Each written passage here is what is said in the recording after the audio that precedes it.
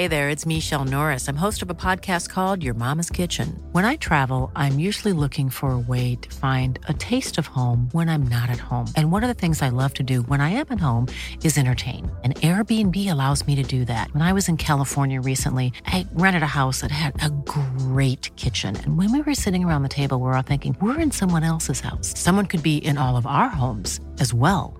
If you have a home, but you're not always at home, you have an Airbnb. Your home might be worth more than you think. Find out how much at airbnb.com/host. I'm Sandra, and I'm just the professional your small business was looking for. But you didn't hire me because you didn't use LinkedIn Jobs. LinkedIn has professionals you can't find anywhere else, including those who aren't actively looking for a new job, but might be open to the perfect role, like me. In a given month, over 70% of LinkedIn users don't visit other leading job sites. So if you're not looking on LinkedIn, you'll miss out on great candidates like Sandra. Start hiring professionals like a professional. Post your free job on linkedin.com/achieve today. This is TalkSport Daily. Hello, happy Tuesday, my friends. Welcome to another Andy Goldstein TalkSport Daily podcast with me, your host, Andy Goldstein. Of course, you can check me out on Drive later today at 4 p.m. or 1600 if you've got one of those fancy watches. Anyway, we begin with big Ange Postecoglou's Tottenham, who lost, unbelievably. Is it unbelievable? Well, they lost anyway, to Chelsea at the Tottenham Hotspur Stadium. Oh, it's called White Hart Lane. No one calls it that anyway. The match was, of course, live on TalkSport. Here's your proof. So much happened in this game. Sendings off, disallowed goals, mistakes, tactical errors. But Mauricio Pochettino, the man that led them into this stadium, is the first man this season to beat them in it. It means Manchester City end the weekend top of the table. It's finished. Tottenham 1, Chelsea 4. And here's the take of former Spurs midfielder Daniel Murphy. Fans want to see passion, they want to see a dedication to the job. They want to see you work hard and play with courage and quality. And sometimes when you're down 10 men, 9 men, whatever it was tonight, you can show them how much you care for that shirt and how much you want to be at this club. And they did that. And I think the fans here are happy because they've been seeing some great football. And for the first time tonight, they had a team on the back foot who really had to dig in, and they did. And the scoreline flatters Chelsea, really. Here's Jamie O'Hara, Carlton Cole and Jason Cundy on the Sports Bar. This will be fun. He's too emotional. You stupid idiot. Sorry. And it is a penalty to Chelsea. You're allowed to say that. It's been chalked off. So now Chelsea have a I'm just happy that Enzo's fine, man. What is it? It's disgusting. Come on, it's nasty. No, it's a red. He's an idiot. He's got to go. He's an idiot. It just sums him up. No, you're get off the pitch. Get off the pitch, you idiot. I'm really disappointed in Romero tonight. I think, look, Udogie, silly, he had a bad game. He probably should have been sent off. He's young, though. He's young, and you can understand sometimes the occasion getting the better of you. Yeah. Emotional. There's too many emotional performances out there today. I think Sarr was emotional. I think Romero was way too emotional. Udogie, too emotional. You know, the whole occasion got to us. But I expect someone too fired up, too pumped up. You've started the game brilliantly. Then you're going to have moments in the game where you're going to just let Chelsea have it. We're trying to play out from the back, and there's time. We're giving it away. There's rash decisions, rash tackles, diving in, and you're just like, lads, just tense. Chill out. It was tense. Calm down. So I'll tell you why it was tense. Put your foot on the ball. Calm down. He's here.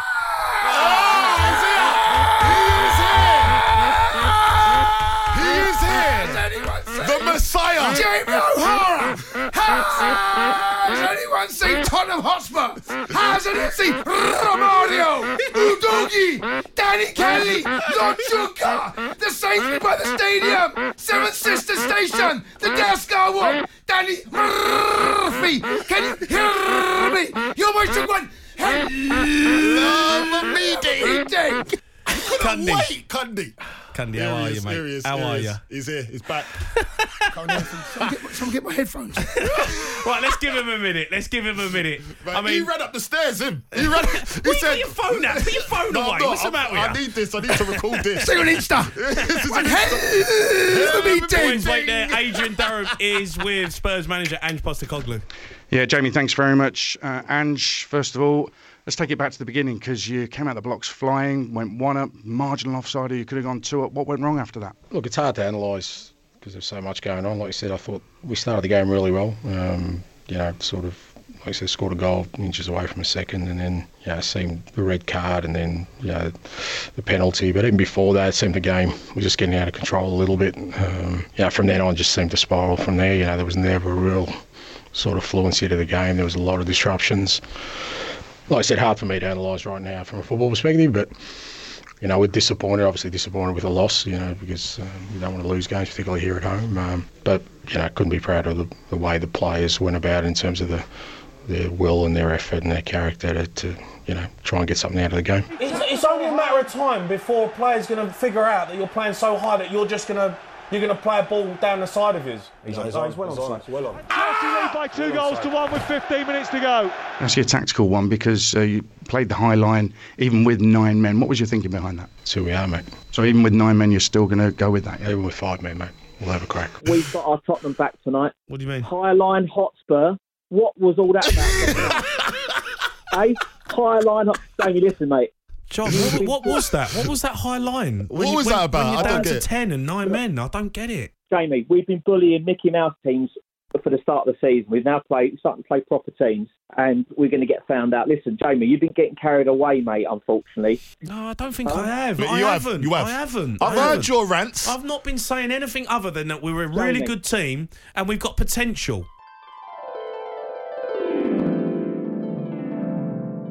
I'm very confident going into this one. This one, mate, I am so confident of a result. Yeah, what's the result? I reckon 3-1. He's off. He's gone! What is he doing? Why would he do What that? are you doing, Udogie? You are on a yellow. Why are you diving in? You idiot! You idiot! He needs to look at himself in the Spurs are mirror. going to be down to 9 players. Maurizio, congratulations on the victory. How much did you enjoy your return to this stadium? I think it was emotional. I can see too many people that I didn't have the possibility to say goodbye. And really emotional until I started the game. And then it was double, because I seen too many things happen. That is the football that we have, and yes, we need to accept. It was crazy, wasn't it? There was 5 goals that were given, 5 that were disallowed, 2 red cards. Have you seen a game like that? It was incredible. Yeah, but that is the football when it's 2 teams, very competitive, and that both teams play to win. Now, Mikel Arteta labelled Arsenal's 1-0 defeat at Newcastle a disgrace after Anthony Gordon's winning goal stood, despite VAR checks, for 3 possible problems. We'll hear from Talk TV's Piers Morgan in a moment, Simon Moni Jordan as well, but first, here's the former Villa gaffer Martin O'Neill, who's in agreement with the Gunners boss. So to get the game out of that like this, it's just, honestly, I feel sick. That's how I feel. I feel sick to be part of this. I'm totally with him. I'm absolutely with him. He's being interviewed just immediately after the game. He has seen the incident back.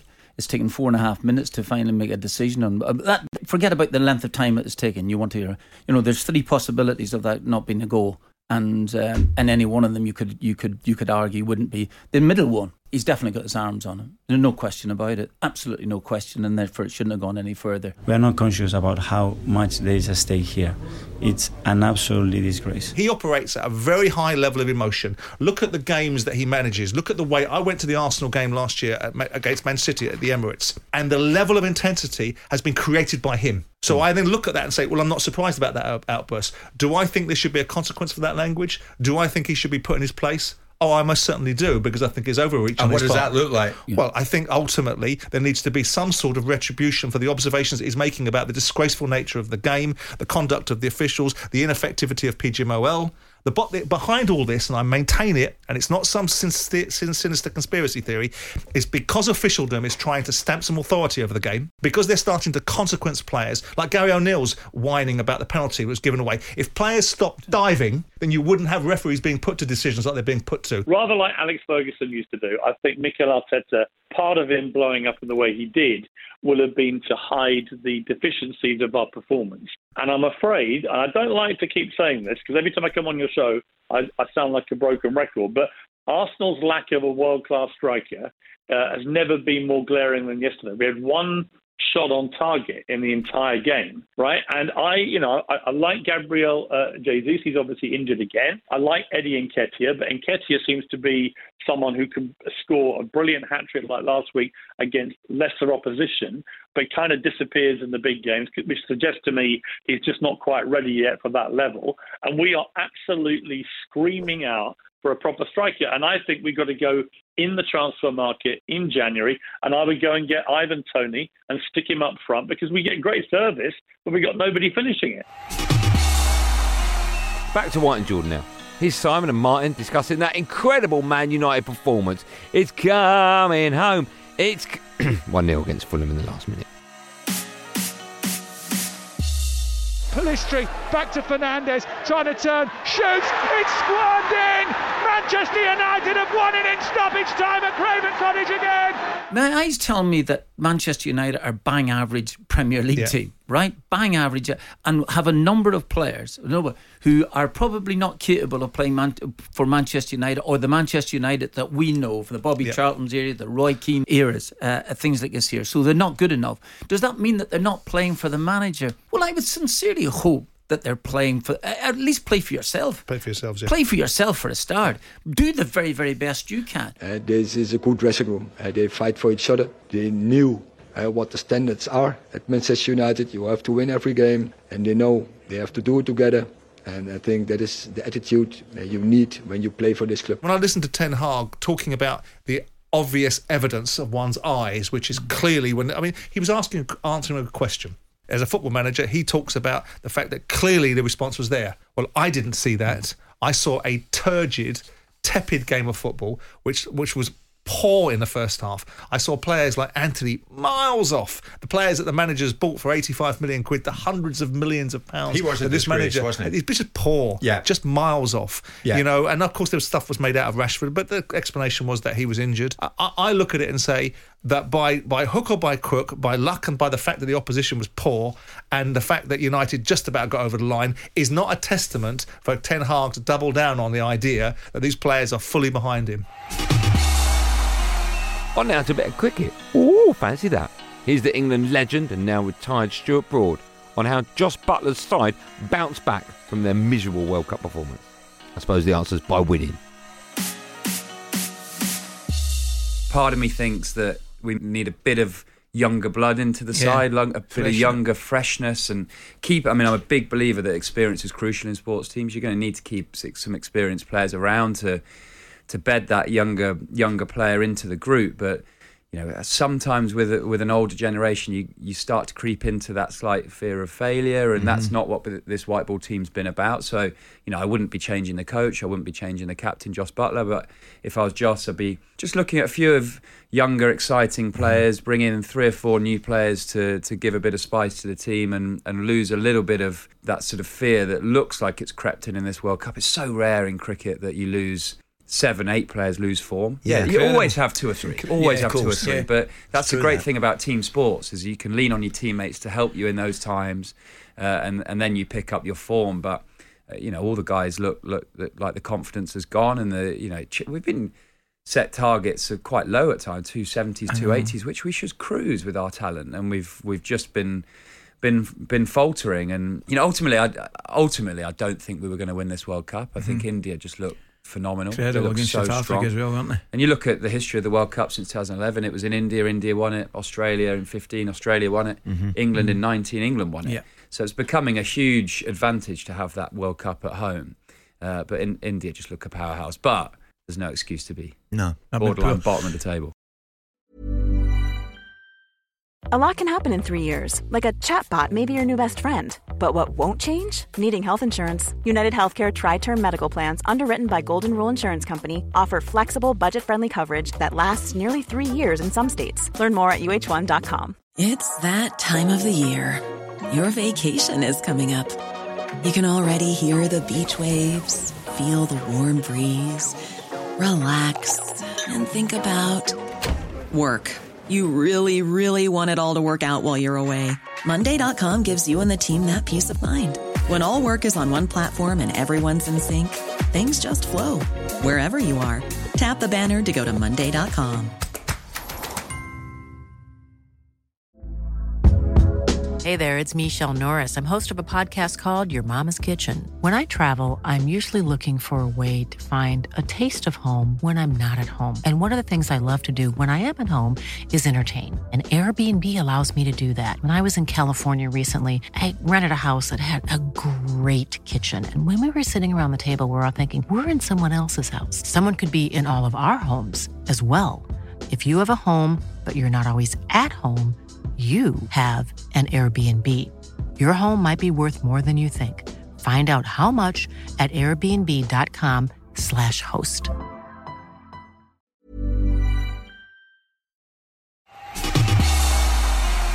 And we finish with Hawksby and Jacobs now, and some classic clips of the week, even though yesterday was only Monday. How's that work? Here's Mike. Hello. Hello. Eddie Waring. Here's Mike Barry alongside Chris Cooper on Breakfast. Good morning, Chris Cooper and Mike Parry with you on the No Nonsense Sports Breakfast. Beautiful day, you know. Everybody should be thinking about... what a beautiful morning. Oh, what a beautiful day. Now, let me tell you, it could be 86 degrees Fahrenheit today, Chris. Not bad, hey? Yeah, Chris thinking, blimey, this is going to be a long morning. Put me tin hat on. Singing clearly isn't Mr. Parry's strong point. Maybe he's a better impressionist. I got one here, I'm not sure who it's from, but they say, a beret for Mike. He gets to look like and sound more like Frank Spencer every day. Betty. Stunner. That was in the days when people were doing Frank Spencer impressions, yeah. That's even a long time after that. Yeah. Back to Fisherman's Blues and Nigel Botherway. You can't beat a pole for accurate plumbing, can you? Exactly. And you can move it around inch by inch just to find the right little spot. It's carry on talk sport, isn't it, really? Yeah. It would be now. And the pole-based innuendo wasn't limited to Nigel. It's Keith Arthur with a caller. I mean, I've found a few good tips, actually, to keep your pole in good condition, if it's any help to anybody. Baby wipes are brilliant for cleaning your pole from grit and dust. Well, thanks for sharing. More tea, Vicar.